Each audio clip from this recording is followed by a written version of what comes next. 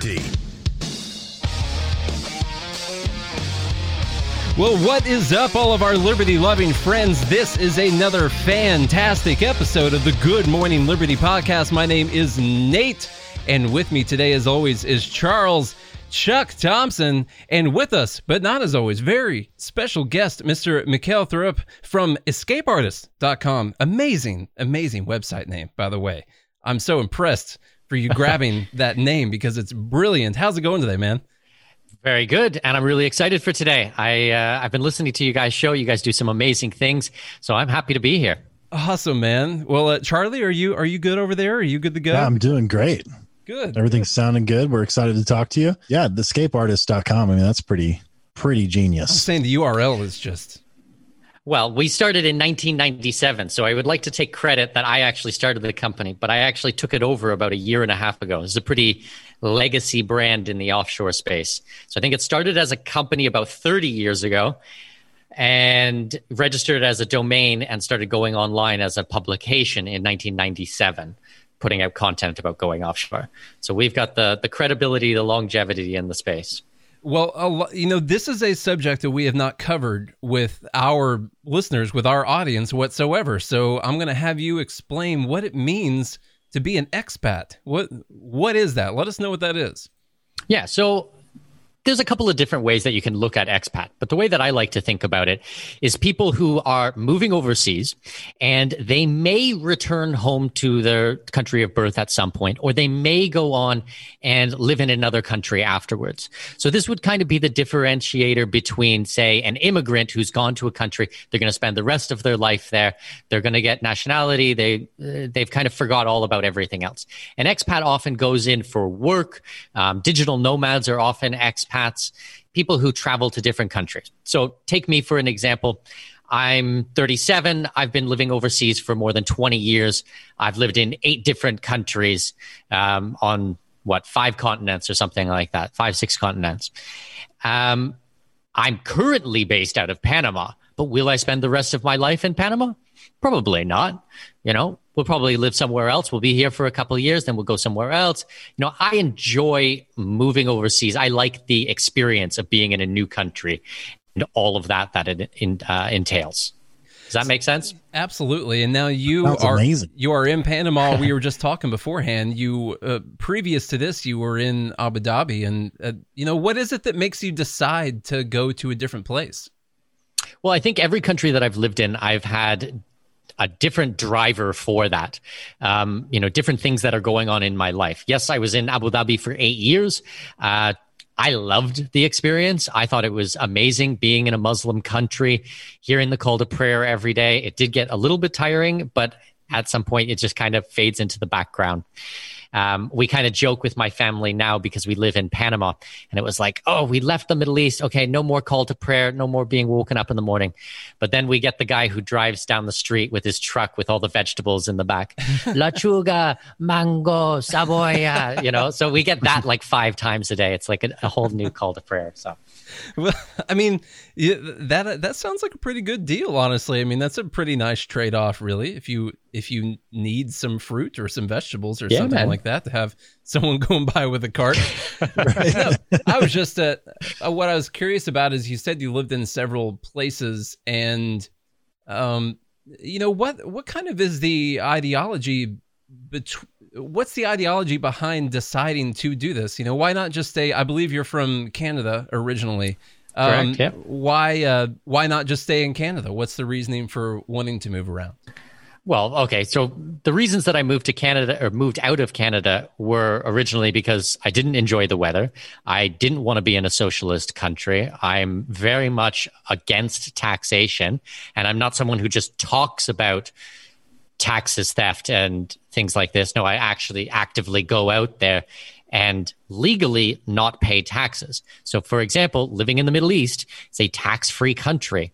I mean, there's no taxes there whatsoever. There's no income tax. They did implement a 5% VAT about 2 years ago.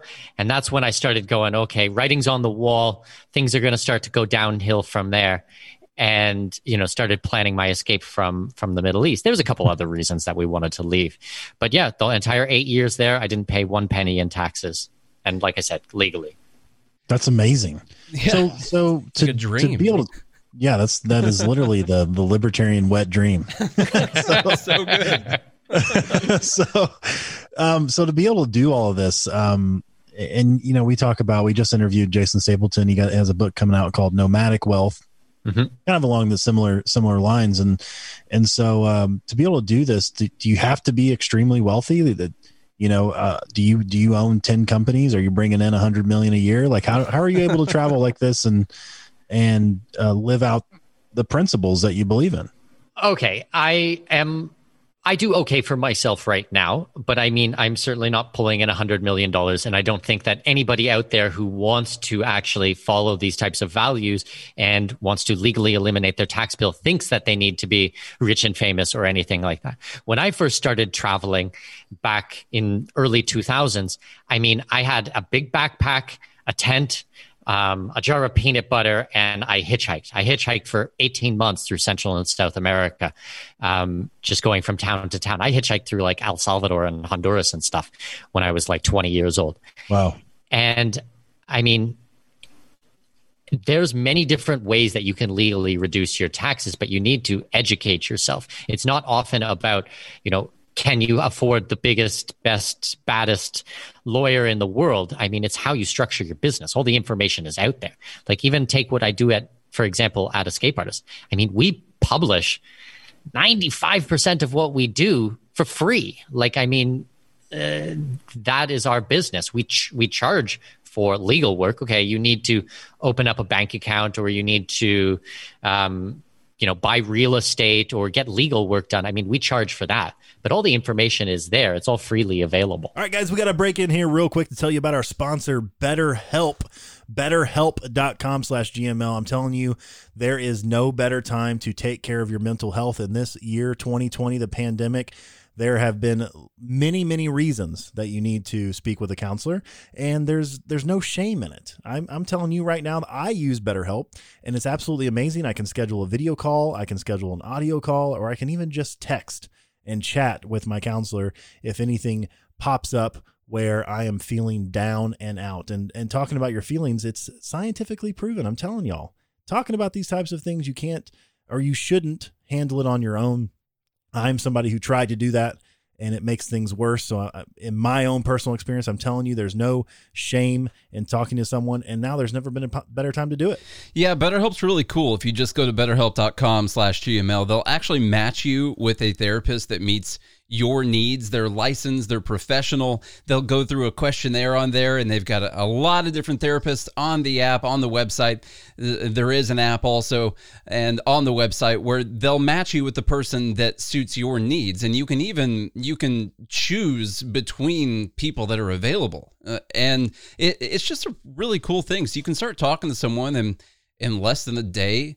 This is professional counseling. Like Charlie said, you can text, you can call, you can do all this stuff.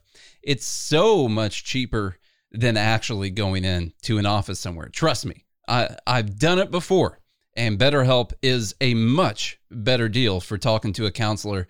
So if you're dealing with depression or stress or anxiety, I'm dealing with anxiety all the time, just sitting around worrying about stuff all the time. If you're in a relationship that needs some work, if you can't sleep, I check off a lot of these actually. Now that I read through the list, hold on, I'm just going to make my account on BetterHelp here real quick. Good thing you signed up. Yeah, that's a good thing that we actually get to read for them. Now, when I saw that we were going to read for them, I was really pumped about it because I'd heard about them before. It's something that I've used before, and it's something that I have no problem recommending to people whatsoever. So guys, BetterHelp they're growing so fast that they're hiring new counselors in all 50 states. We want you guys to start living a happier and more meaningful life today. As a listener of this show, you guys get 10% off your first month by visiting betterhelp.com/GML. Join the over 1 million people taking charge of their mental health. Again, that's BetterHelp, HELP.com/GML.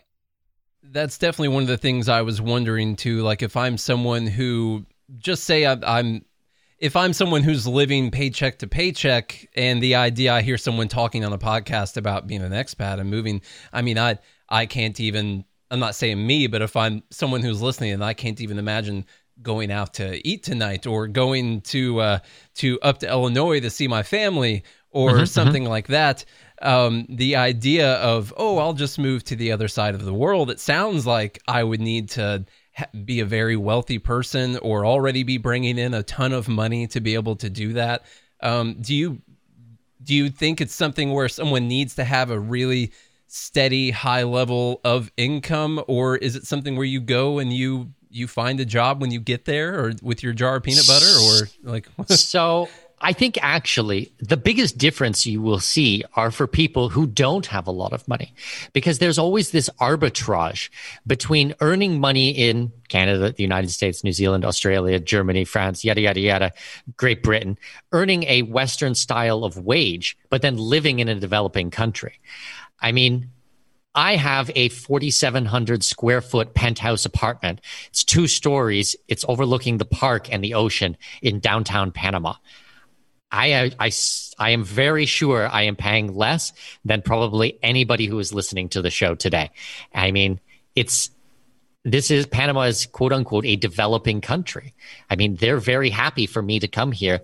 I legally pay no taxes. It's a territorial tax system. I have an online business. I mean, I'm driving the economy here. I buy the fruits and vegetables. I have an assistant. I hire people, yada, yada, yada. I mean, you can actually get more out of life by living overseas, not less.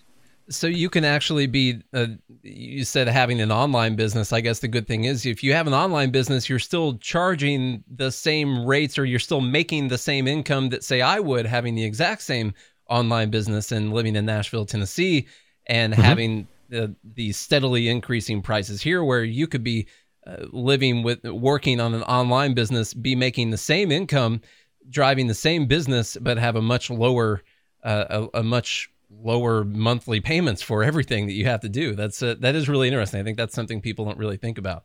Well, and add to that, I mean, you're going to be eating healthier. I mean, we get a giant sack of organic fruits and vegetables delivered to our house once every week, 2 weeks. And I mean, it's like $60. And like, I mean, fresh, nice stuff. We're not eating junk. Organic meats, organic chicken, everything like that. Rent is cheaper. Taxes, like I said, it's possible to have 0 taxes. And you don't even have to actually have an online business. I think that there's so many businesses today that are going remote, that what's the difference between you going from, I don't know, New York to out of state to a cheaper state? Why don't you take one step further and go overseas? I mean, if you've ever had a dream about exploring the world and living abroad, I mean, this is the time to do it. Like, start getting prepared right now. Speaking of the time to do it, how has what's going on with COVID around the world changed this whole, because you've been doing this your whole life, and we weren't dealing with the kinds of, I assume, travel restrictions or lockdowns or anything like that. Have you encountered, what's it like down there in Panama right now?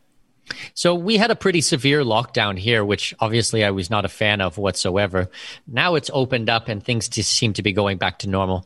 But I mean, that's kind of the entire world. Like, I am not a digital nomad. I've never been one of those people who builds my business while I'm on the road. Yes, I travel extensively, but that's usually for like conferences or meetings or things like that. But I am based here. My wife is here. My daughter's here. I even have my mother. I brought her with me. She helps take care of my daughter. I mean, so my life is in Panama. I'm learned Spanish. I mean, so in that regard, it hasn't really affected. From the other side, from the business side, I mean, business is booming. People are really freaked out about what's happening around the world, and they are coming to libertarian values all on their own. Like, government is pushing them really, really hard. So, I mean, my job is actually a lot easier. I just present the information. This is what we're doing. These are the options. This is the law. I mean, people are lining up to get second passports, to get real estate overseas, second residencies, offshore bank accounts, offshore companies, all of these types of things. Do you understand what I mean? Yeah, and even I mean, even outside of, you know, you mentioned going to a cheaper state. I mean, there's like a mass exodus from California right now, big time, and New York and Illinois. You know, all the heavy regulated states with high taxes. People are just leaving in droves, and obviously they're coming to cheaper states. And what you're arguing is why stop there? And I wanted to ask you. You said, you know, your wife is there, your daughter. What's it like moving a family like that? I think a lot of people.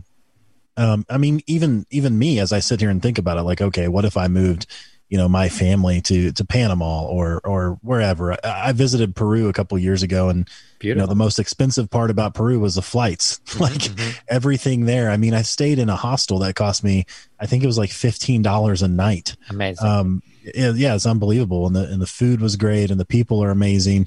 And I actually helped start a company down there originally. It's called Kachi. So if you guys are looking to travel to Peru, I'll go ahead and shout those guys out. Go to kachilife.com.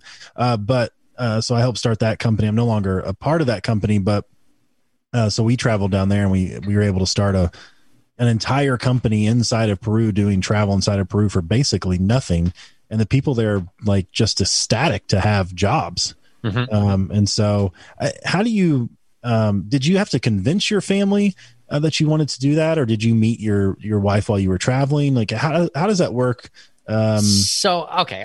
Yeah. Explain There's that. a couple of things in there that I can dig into. So my life is probably a little bit different than, I mean, someone living in North America listening to this. Like, so for example, I'm Canadian, Danish heritage. My wife is from mainland China. I met her on a flight to Germany. We got married in Africa. And then my daughter was born in the UAE in Abu Dhabi. And now we live in Panama. So, I mean, for us, living an international lifestyle is already what we do. Like, there wasn't a big, I didn't have to convince my wife or anything like that, because, I mean, that was our life, you know, while we were in while we were in the UAE, things were great. And then we decided, okay, we didn't like what was happening there. We started looking around. We started basically shopping for a new place to live. So we started looking at Thailand and Malaysia and Argentina, and we looked at the visa and the cost of living and what we could get for our money for rent and, you know, all of these types of things. And we settled on Panama, and I'm happy to go into some of the reasons why I think Panama is a great option. But I mean, when you are open to those types of experiences, it just becomes like fun, you know, like this is an adventure. We don't think of it like, oh, it's work or it's difficult or we have to start all over. It's stressful. Like, I love this kind of stuff. Like, I'm super, super passionate about it. And I mean, my daughter's 4 years old. She's been to, I think, 11 or 12 countries. We travel a lot as a family. Like I said earlier, I speak internationally. So often companies pay me to go overseas and speak. I mean, we're quite fortunate in that way. But for us, it's a fun experience. I guess that's what I'm trying to communicate. We enjoy this type of lifestyle. So I don't know if that kind of answers the question or not, like how families. So it doesn't really this. have to be convincing if everyone wants to do it and if everyone agrees that it's a good thing to do. And I mean, your kid, you don't really have to convince your kids to do things because yeah, exactly. your kids. But that's, you know, that's another interesting, if you don't mind, I mean, we don't have to talk about yours personally, but it is interesting to think kids that grow up moving from place to place. Do you think there's a value for a kid to be in the same place with the same friends for a while, or is it no. This is my perspective. Yeah. Okay. And we didn't get into it today, but I mean, I've been interviewed several hundred times. So like, please, if you search my name online, I'm sure you guys will find, and you can hear about my experience with public education in Canada and how horrible that was. But basically, in a nutshell, I stopped going to school when I was 12 years old, and I dropped out at 15, and I started traveling internationally just after that. And there's no way that I would ever have my child go to any type of public school system. So, I mean, in the homeschooling realm, there's three big thoughts. So there's homeschooling, basically, where you're doing a curriculum. You're following some type of curriculum, but you're doing it at the house. And then there's unschooling, where you're not following any curriculum. And then we follow something called world schooling. And people have their own little quirks about it. But I mean, It's basically educating your child while you're on the road. And everything we do is interest-based learning. So, for example, my wife spends a couple hours with my daughter. She teaches her some Mandarin. Everything else is kind of interest-based learning. Like we do languages, reading, writing, and spelling, and basic arithmetic. Everything else is going to be what she wants. So right now she's really into dance. So say for an example, it's not happening right now, but for an example, she loves ballet. She thinks ballet is the greatest thing ever, and she wants to dance and dance and dance. She wants to take classes, and we get her the best tutors. Well, okay, who are the best ballet dancers in the world? Well, arguably it's Russia. So maybe we'll start thinking, okay, why don't we start to learn some about Russian history, Russian literature when we're teaching her languages, Russian food? Why don't we plan a trip to Russia? Why don't we start doing a little bit about the language? Why don't we take her over there to do some classes in Russia with some of the best people who do ballet in the world?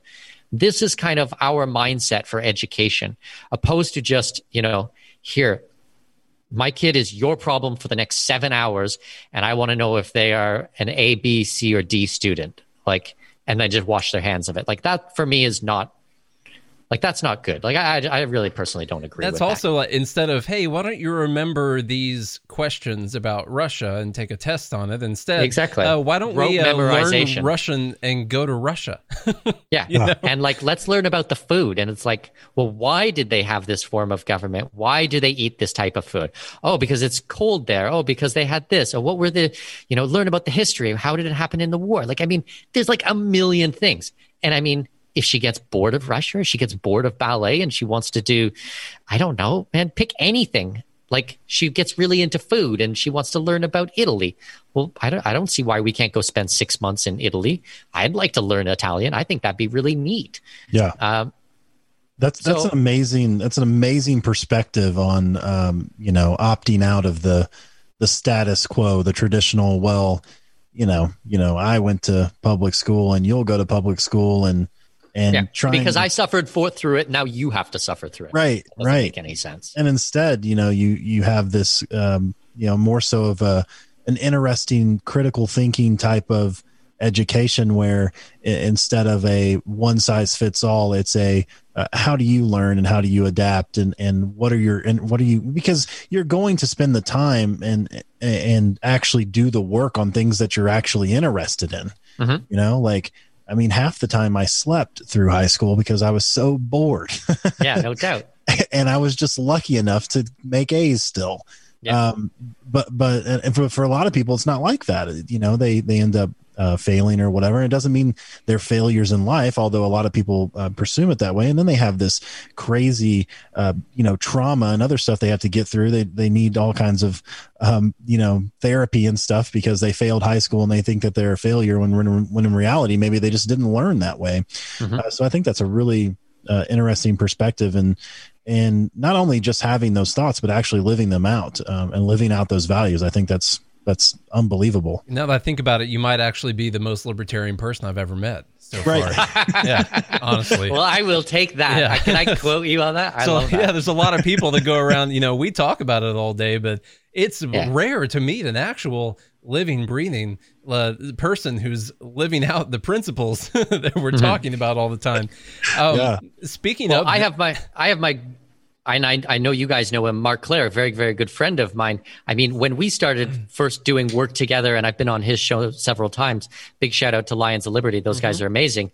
When I tried to describe what I do, I said, we are the then what? So it's okay, you agree that tax is theft and war is murder. Then what? What do you do about it? What are the actual practical steps? So I'm a hardcore libertarian, but I don't run I have a libertarian podcast and a libertarian website and blog and newsletter, but we don't talk about libertarianism. We talk about the actual strategies for doing these things to reduce our tax bill and live a more peaceful life. Folks, if you're interested in day trading, Charlie and I, we get up every single day and we start taking trades in the market. I cannot tell you just how fun, how exciting it is to get up and go through the market and to look at what's going on, what the price action is, we have got a training course just for you. If you have never traded, don't even know a word yet when it comes to the stock market, you can go to this course and start learning how to use a charting platform. You can start learning how to place trades, what the strategies we use every single day are. So that's mastermytrades.com or mastermystonks.com. And it's not even just a course, Nate. This is the academy. This is the Liberty Trading Academy, where it's really a community of people, because as long as you sign up for the pre-market live, I mean, we are constantly helping people. We do one-on-one. You can ask questions. We love to have your questions and answer those. So this is an entire community. You're definitely getting you're getting the most for your money. We also trade live throughout the day. So as long as there are trades that we feel like taking, then we'll keep the live stream going after the pre-market. We'll pick out what trades we like starting a half an hour before the market opens. We pick out what we like, what price points we like, what the profit targets are, what the stop losses are for those trades. And then we keep trading live as long as there are things that we like. And we try to exercise all the patience in the world. And sometimes you don't have to take a trade. You know, that's okay. It's okay to not take a trade some days, but you can go sign up for the live pre-market, the live trading option at mastermystonks.com. And oh, by the way, if you want 20% off for 2 months, you can use the promo code 20stonk. It's Charlie's birthday month, and in honor of his 20th birthday, we are doing a 20. I don't know why it had to do with your birthday. I get month. older and then younger. Yeah. Yeah. I don't know what Charlie's age is. He still won't tell me. And I know that he's mid-40s, right? Mid-40s? Something like that? No, I don't know. I don't know what it is. So use the promo code 20stonk. You get 20% off for 2 months after you go to mastermystonks.com. Or mastermytrades. Either one. They both go to the same place. Some people, they don't know how to spell stonk. And obviously, I recommend, if you can't spell stonk, maybe this isn't for you, honestly. It's, there are some people who this isn't going to work out for. Trading's not for everyone. It took me a while to convince Charlie that this was going to be his new obsession. Charlie, is this your new obsession? Yeah, I do obsess over it. Yeah. I mean, just all the time, just sitting around. Looking at charts right now. Literally right now, as we're doing the ad, you're watching charts. Got 6 of them up. Just watching charts. So if you think this might be for you, then go to mastermystonks.com. Use the promo code 20stonk to get 20% off. Master My Songs. Is doing this, could it ever be considered or looked at as giving up on liberty in the country that you're in? Like, say, I want liberty in America and I'm not going to get it, so therefore I'm going to leave and go somewhere where there's liberty. And so what I worry about is if I trace that down the line and then, okay, so you go to Abu Dhabi and they institute a VAT tax, and so I go somewhere else. And then Panama institutes a VAT tax and I go somewhere else. And so what happens if all the way down the line you go to every country and they all become tyrannical, and the whole time none of us were actually fighting for the principles and the values that whole time? I believe in personal responsibility. So my first responsibility is to myself, my wife, my daughter, my mother. Now, I believe I'm fighting the good fight. I am helping people to legally reduce their tax bill. Every single dollar that I can starve the beast, I feel good about myself. And I know this sounds super cliche, but I swear to God, Nate, when I wake up in the morning, I literally jump out of bed. I'm so stoked to do this type of work. I look in the mirror. I'm very happy with what I see because I feel like I am living my belief pattern and I'm helping other people to do that. It's not my responsibility to take care of 360 million people. I go out there. I publish good content. I'm honest. I'm ethical. I care for my wife. I love my daughter. I mean, I'm doing the best I can. So that's kind of my viewpoint. So every dollar that you spare a tyrannical government of can be looking at as saving lives, honestly. That's exactly because the things that they use that money for, it's going to be war. Exactly. It's going to be the destroying healthcare systems. It's going to be all kinds of things. And if you can, and then you just excuse me, I'm working this out in my head as we go along this. I told you before, this is something I hadn't really thought of before. Because if you believe in liberty, if you believe that war is murder, then how can you ethically pay taxes? How can you contribute to that system? And okay, maybe before you didn't know that there are options out there, but I'm telling you right now today, there are options for paying zero taxes where you can literally not contribute to the system anymore. And what you do instead is you help a local economy. I have an assistant here. I pay him double that anyone else would pay because I respect his work and I've created the marketplace. You know, I say, you know what? I'm fine with paying this. I want to see him do well. I want to see him taking care of his family. I mean, we're not going to other countries and exploiting people. No, we're driving the economy. We did the same thing with Kachi Life. So yeah, our guides and the manager who manages Kachi Life down in Peru, they actually make the top wages out of anyone, even the Cheskis, the porters that help carry the gear and stuff like that. And it's actually helped explode that business. But that's very interesting take because then you actually, you know, you're building and setting the precedent for the market to say, okay, this is where the value is going. Mm-hmm. So I find that interesting. Peter Schiff did a similar thing by moving to Puerto Rico, I think, which you can definitely avoid federal taxes there, which is nice. They have the Act 20 and Act 22 where basically you can, and I won't go into detail about it, but basically you can reduce your taxes to about 4% based on the style of business. Puerto Rico is a good option. I think it's kind of a stepping stone for a lot of people, and we don't know how long those types of programs will be in place. Yeah. So I would just be kind of mindful about that. And if you do decide on Puerto Rico, you've really got to work with a professional who specializes in Puerto Rico. You find a place that's too closely tied to the United States, and they're going to come looking for your money eventually. Exactly. Well, so I know you're not you're not a tax advisor. You're not offering any type of advice. You're not you're not a legal tax, or you're not a CPA, anything like that. But what can you tell us?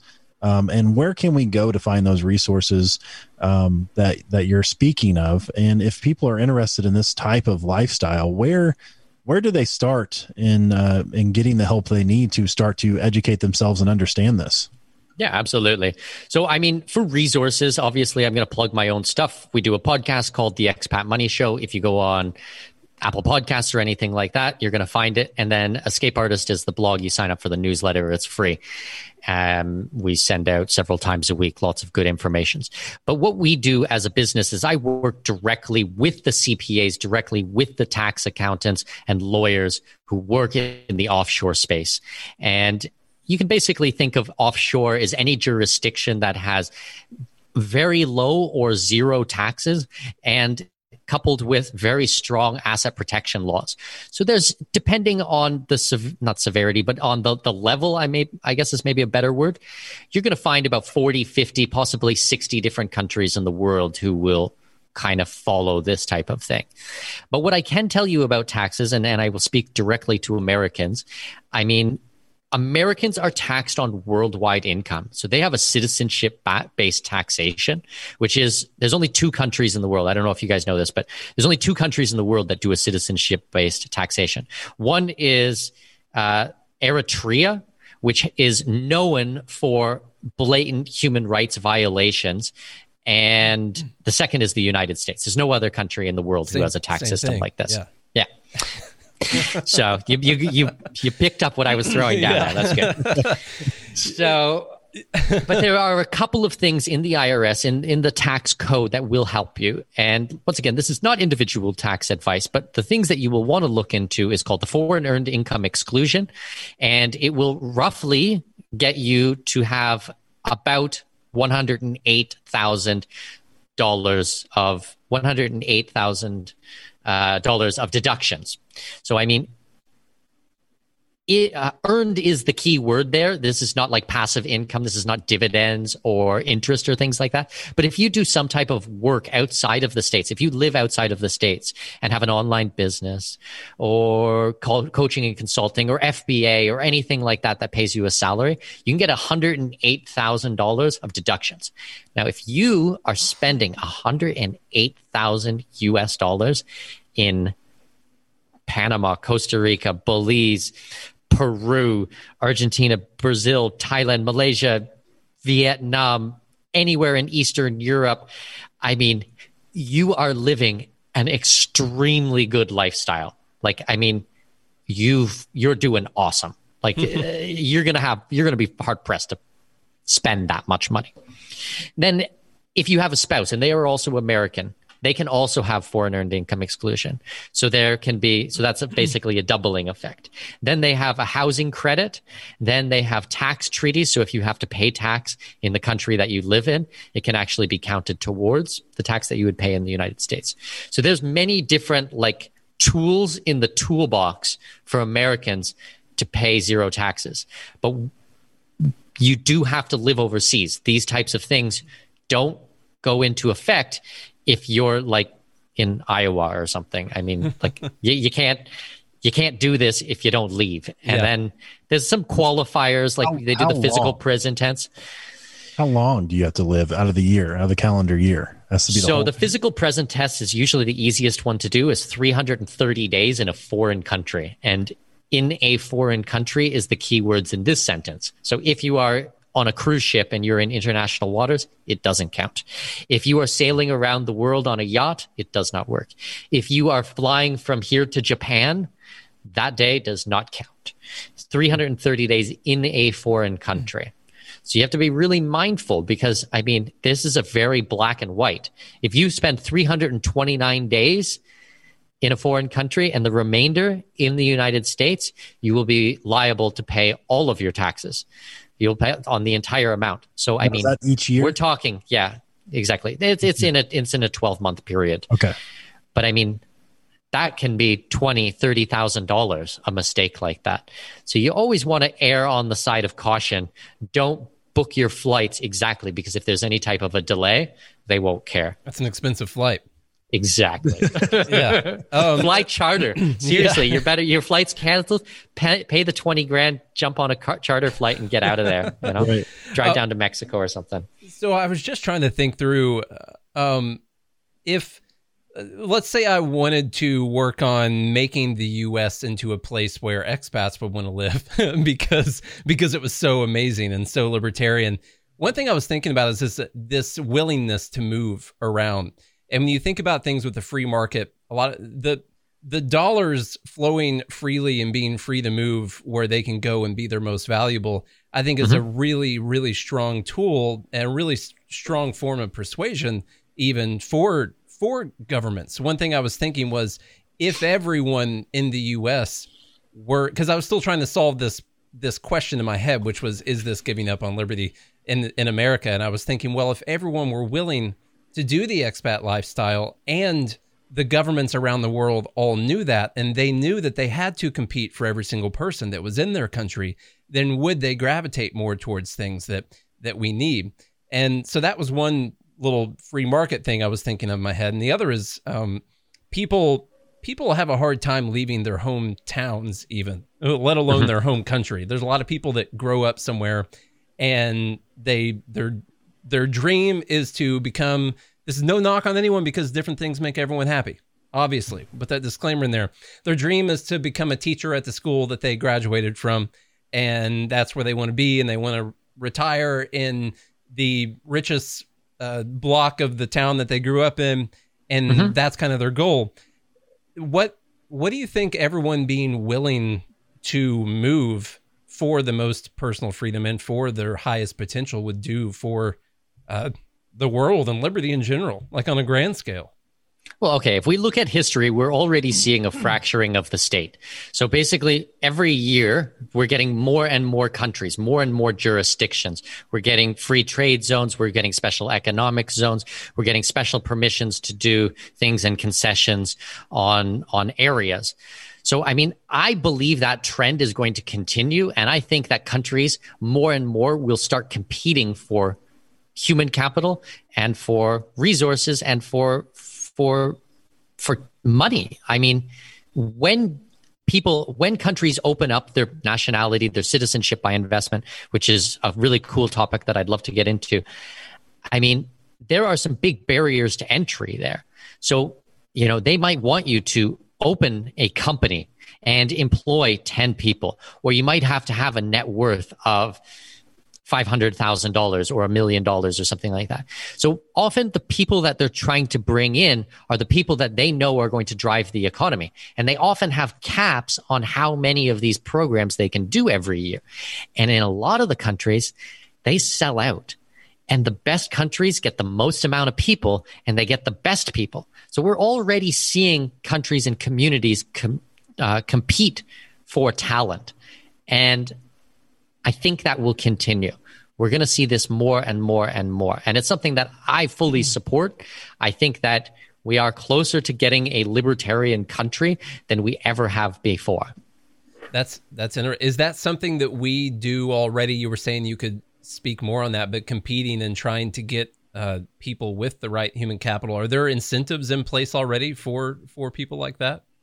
Okay, let's take 3 programs. Let's just make this up, okay? So we'll take 3 programs as an example. I'll tell you about Panama, Portugal, and Cyprus. All right, these are 3 real programs. I'm not making up the programs. I'm just choosing 3 randomly. Okay, so on the low end, you have Panama. Panama is a territorial tax system, meaning that if you earn your income outside of Panama, you have an online business, you're a coach or a consultant, you work for a company in the States, and they pay you a salary, it is a tax-free country. There's 0 income tax here. It is an economic visa. So you come in and you have to start a company. You don't have to do anything with the company, but you need to start a company and you need to hold funds in a bank account. For the entire legal work, and my company and the people I work with, we actually do this visa, is $5,000. $5,000 is so incredibly cheap. I can't stress this enough. $5,000, you get a permanent residency here. To keep the residency active, you need to visit the country 1 day every 2 years. So for anybody out there who is looking for a plan B, a contingency plan, a backup plan, Panama ticks all of the boxes. 1 day every 2 years. After 5 years, you can apply for citizenship. This is naturalization. So you become a citizen of Panama. Now, you do need to show more than the 1 day every 2 years. For example, I live here full time. So if I'd ever decided that I wanted to become a Panamanian, I could go ahead and do that because I'm going to show stronger ties. But Panama passport will get you visa-free travel to 141 countries, if my memory serves me correctly. So that's about very top of the B pile or very bottom of the A pile of citizenship by investments. And we usually go by 193 countries, sovereign states in the world recognized by the UN. So that's kind of a low-end program, but really, really excellent. Then mid-range, you have Portugal. Portugal is an extremely free country. They do a non-dom tax system. So, I mean, there are good ways to pay very little tax. They have what's called the Golden Visa, which will be a investment in real estate that starts at 500,000 euros, but you can knock 20% off if the home is done in a heritage area, or if the house is more than 30 years old and you're doing some type of restoration on it. And I think that you can do another 20%. Don't quote me on the exact numbers. I mean, email me and I'll get you I'll go into my books and find the exact numbers. But another 20% off if it's outside of Lisbon or Porto or one of the other big cities. So if you want to, get a couple of acres in the countryside and have grapes and live a nice, peaceful lifestyle, you can knock 20% off. So that is an investment in real estate. And with that real estate, you get a residency permit, which allows you to live there full-time, work there, yada, yada, yada. After 5 years, you can apply for citizenship. There's a language test, which I've heard is very, very simple, and a couple of other cultural things that you need to do. Now, Portugal is, I want to say, 6th most powerful passport in the world. It's probably around 185, 186 countries visa-free travel. That is tier A. No questions asked. That is a very, very good option. And then to kind of round things out, we can look at the high end, which would be Cyprus, which is a straight citizenship by investment.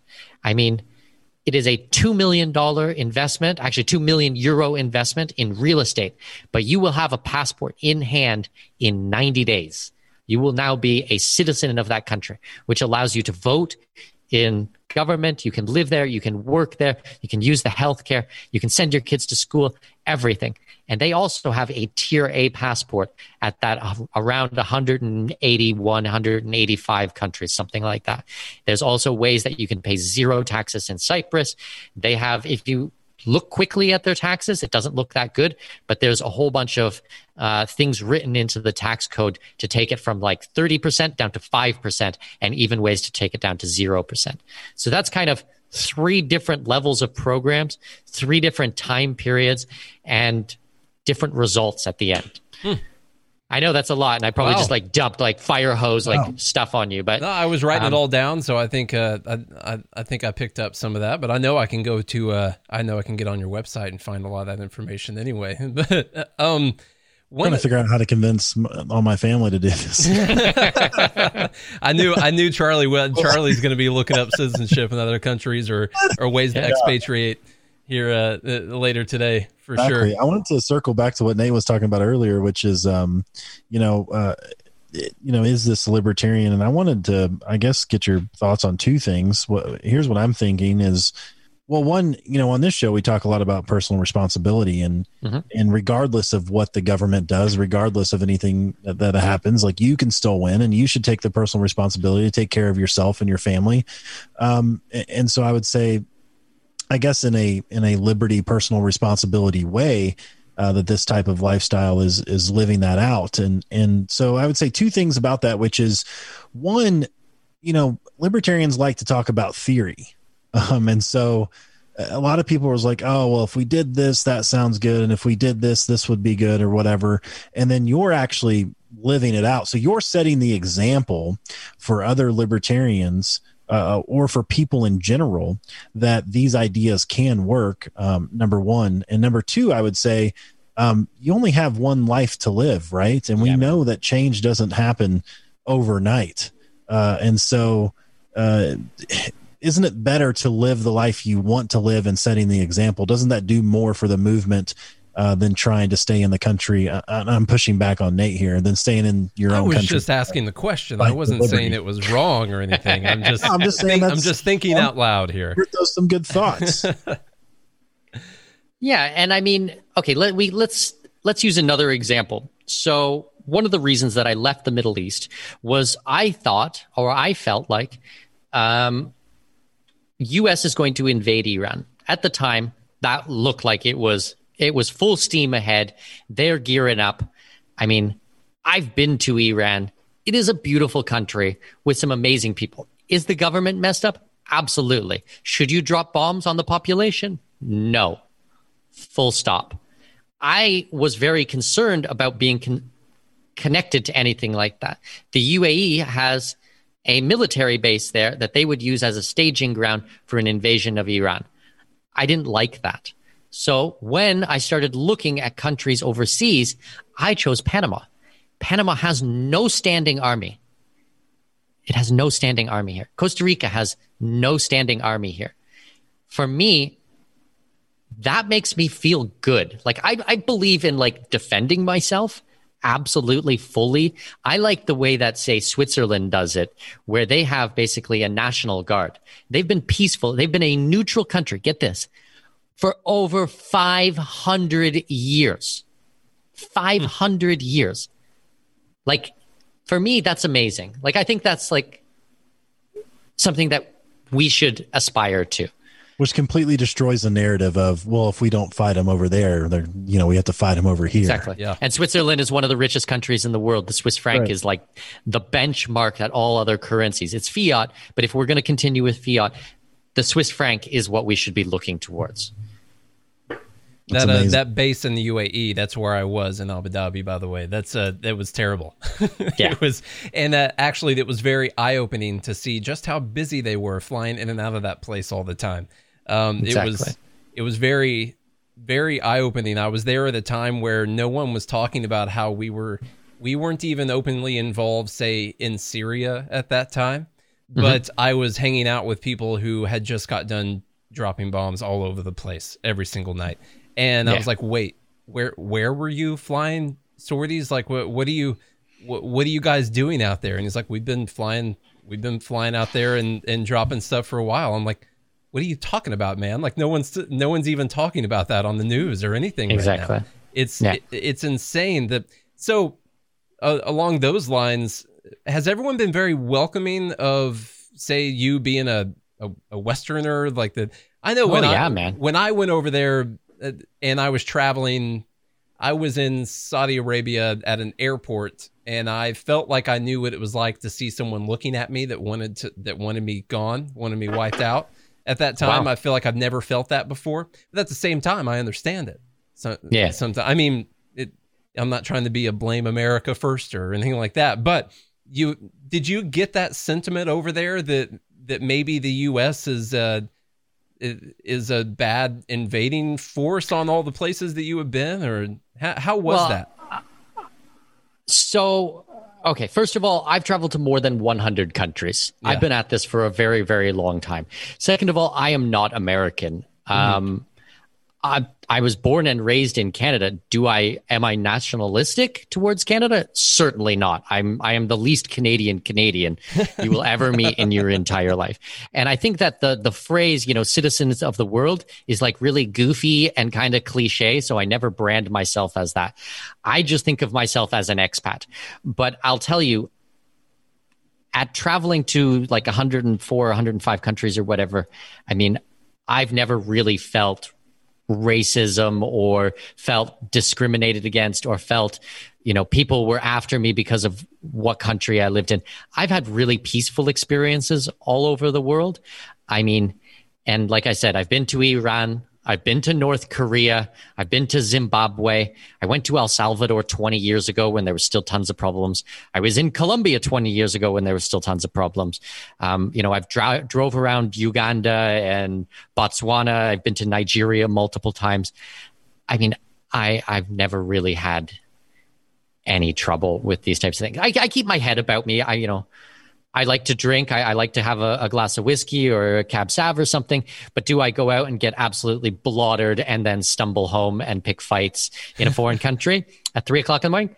No, I don't. Like I try to be a little bit smart about these types of things. You won't be like Charlie. See, he'd go out and drink, and he'd be going down the street with his shirt off, going "America," whipping it around like this. So that's maybe a way to look into getting into a fight somewhere. But that could honestly happen downtown here in Nashville sometimes. So I am 6'7" though. That could be anywhere. Are you really? He's hard to miss. A couple guys to come after me. So all those places. Oh, sorry. Go ahead, Charlie. Well, I wanted to ask you, this should be a quick question, but this is kind of in line with something we got from the live group here. Did you ever consider moving to Chaz or Chop? Chaz in Seattle?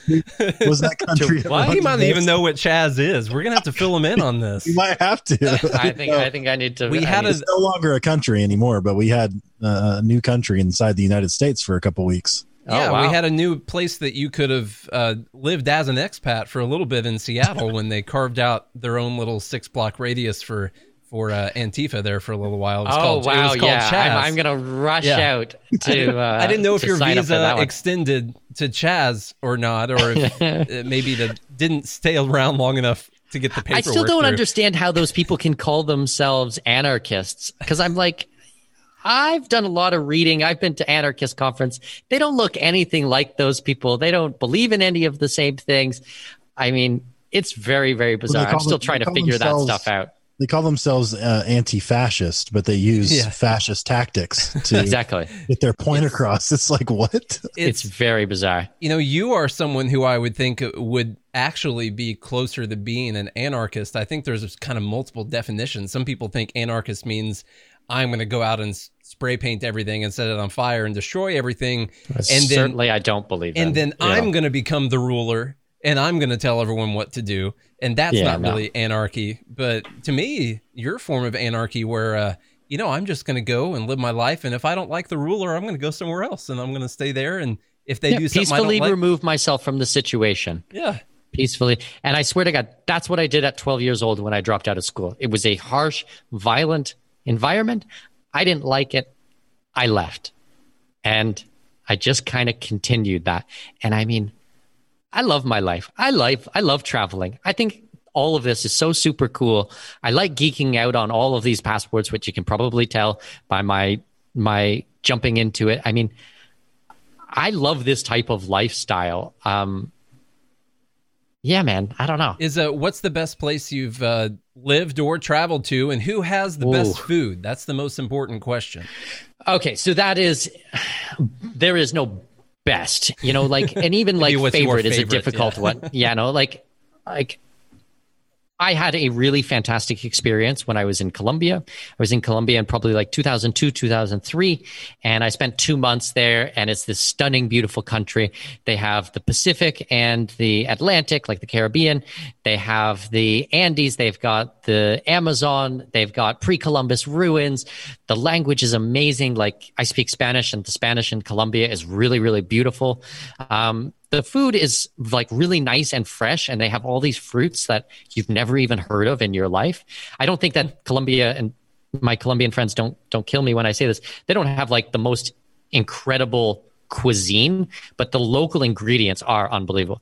And the people in Colombia are the sweetest, nicest, most hospitable human beings you will ever meet in your life. They're unbelievable. Just like so many places in Latin America, they're really family orientated. They love to go out, play music, and have a barbecue and have a party.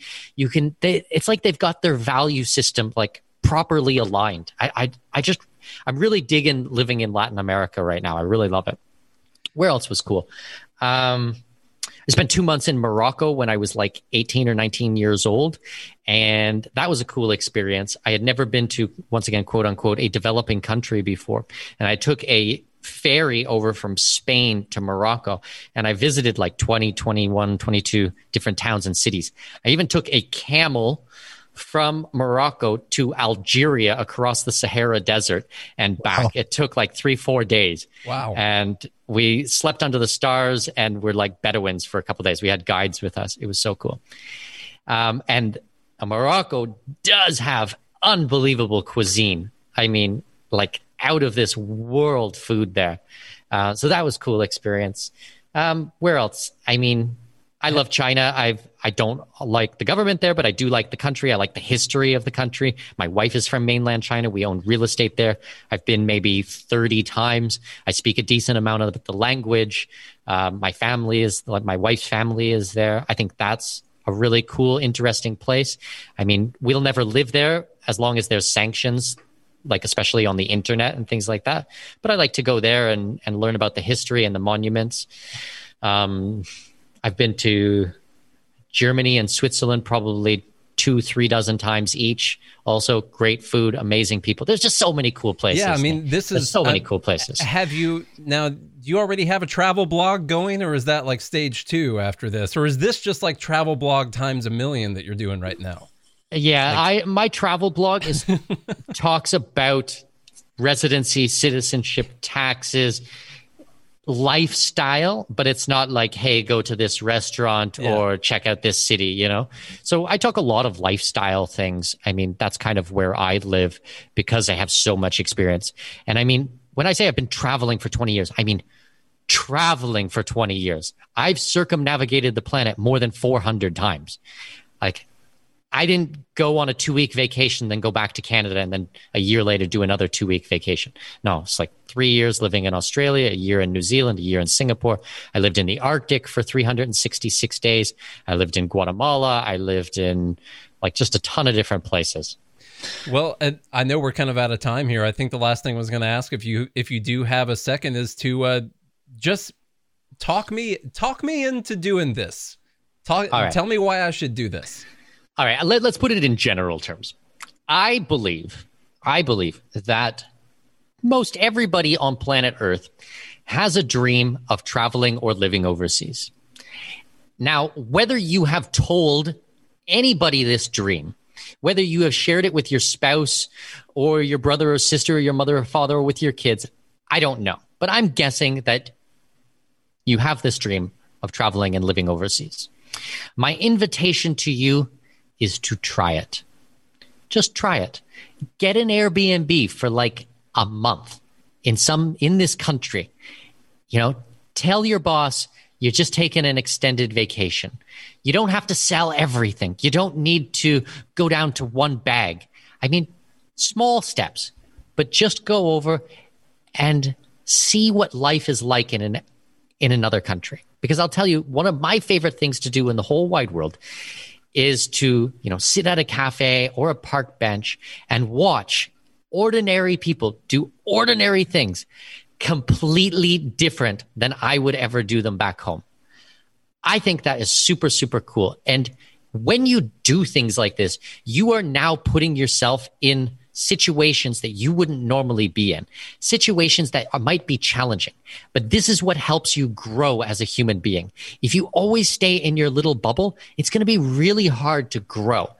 I am a strong, confident person because I've put myself in a lot of messed up situations and in a lot of difficult places in different languages.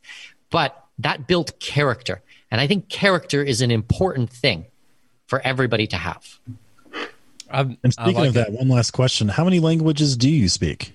I speak 2 languages, and I'm learning Chinese still. I speak English and Spanish, and I can understand a good amount of Chinese. Chinese is a challenging language. You can probably learn 4 or 5 other Romance languages, like European languages, in the same amount of time that it would take you to learn Chinese. It just doesn't share anything in common with what you know. Yeah. It's, oh man. Well, they say a European language like, say, Portuguese, Spanish, Italian should take about 600 hours of active study.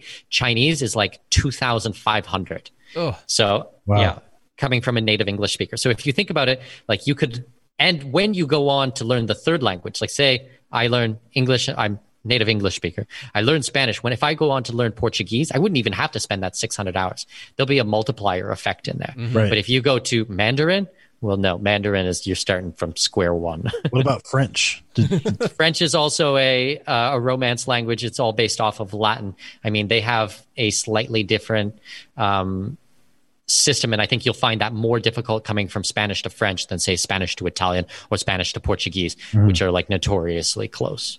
Nice. Oh, we're gonna have to expand, Charlie. We gotta expand our horizons a little bit. So. Good morning, Liberty. I never felt more like I was in a bubble till now. I thought it was a big deal moving from Illinois to Nashville to pursue our music careers. And now I'm like, geez, I'm one of these. The rabbit hole, man. It's all about sending people down the rabbit hole. And I traveled the world, fortunately playing music, but I mean, that's nothing awesome. Compared. And I just never felt more like in a bubble till now. And now it needs to pop. What a loser. What a loser this guy is. All right, man. What have I done with my life? I haven't done anything. Tell us again real quick where everyone can find all your stuff if they are interested. Yeah, if you go on Amazon, you'll find my book. Is a #1 bestseller. It's called Expat Secrets: How to Pay Zero Taxes, Live Overseas, and Make Giant Piles of Money. Super humble title. I know I'm a really humble guy. That's how I roll. Yeah, you'll find that on Amazon. It's a good primer for a lot of the things that we've been discussing. If you want to go into more advanced stuff, obviously subscribe to the podcast. We are celebrating episode 100 this week, which I'm super excited about. We've been doing for over 3 years. We also have a magazine. It's called Escape Artist Insiders. It's $100 a year. It's 12 issues. It is my insider group of lawyers, accountants, service providers, real estate developers, gold and silver, Bitcoin, anything from the libertarian space that makes sense and the international space. That's this magazine. You're not going to find this information like anywhere else. Fully digital magazine, and I'm super, super proud of it. That's where I put a lot of my energy these days. And if you go to escapeartist.store, you'll find it on there, or type in Escape Artist Insiders on Google, and you'll be able to pick that up. And then the podcast that you said is the Expat Money Show, right? Correct. expatmoneyshow.com, or go to Stitcher Radio, Google Podcasts, Apple Podcasts, anywhere popular podcasts are found. Type in Expat Money Show, or even my name, Mikkel Thorup, Mikkelthorup, should lead you in the right direction. All right, Mikkel. It was definitely it was awesome having you on, and appreciate the conversation. My pleasure. I love what you guys are doing here. So any way I can help, I'm here. All right. All right, man. We will put links to everything in the show notes today. Thank you very much for your time, and we'll let you get on with it. But you have a good rest of your day. Next week, we'll see. What's up? I'm just going to book a flight. Oh yeah, Yeah, man, just head come on down there. to Panama. I got lots of room here. You come hang out for a couple of weeks. You be careful making that promise to Charlie. He's going to show up. He'll be there. I don't know if you know anything about Enneagram, but I'm a 7, so I'm just He's like, going to be right out there. Yeah. Nice one. All right, man. Well, thank you so much. Thank you. I'll talk to you soon. Take care. All right.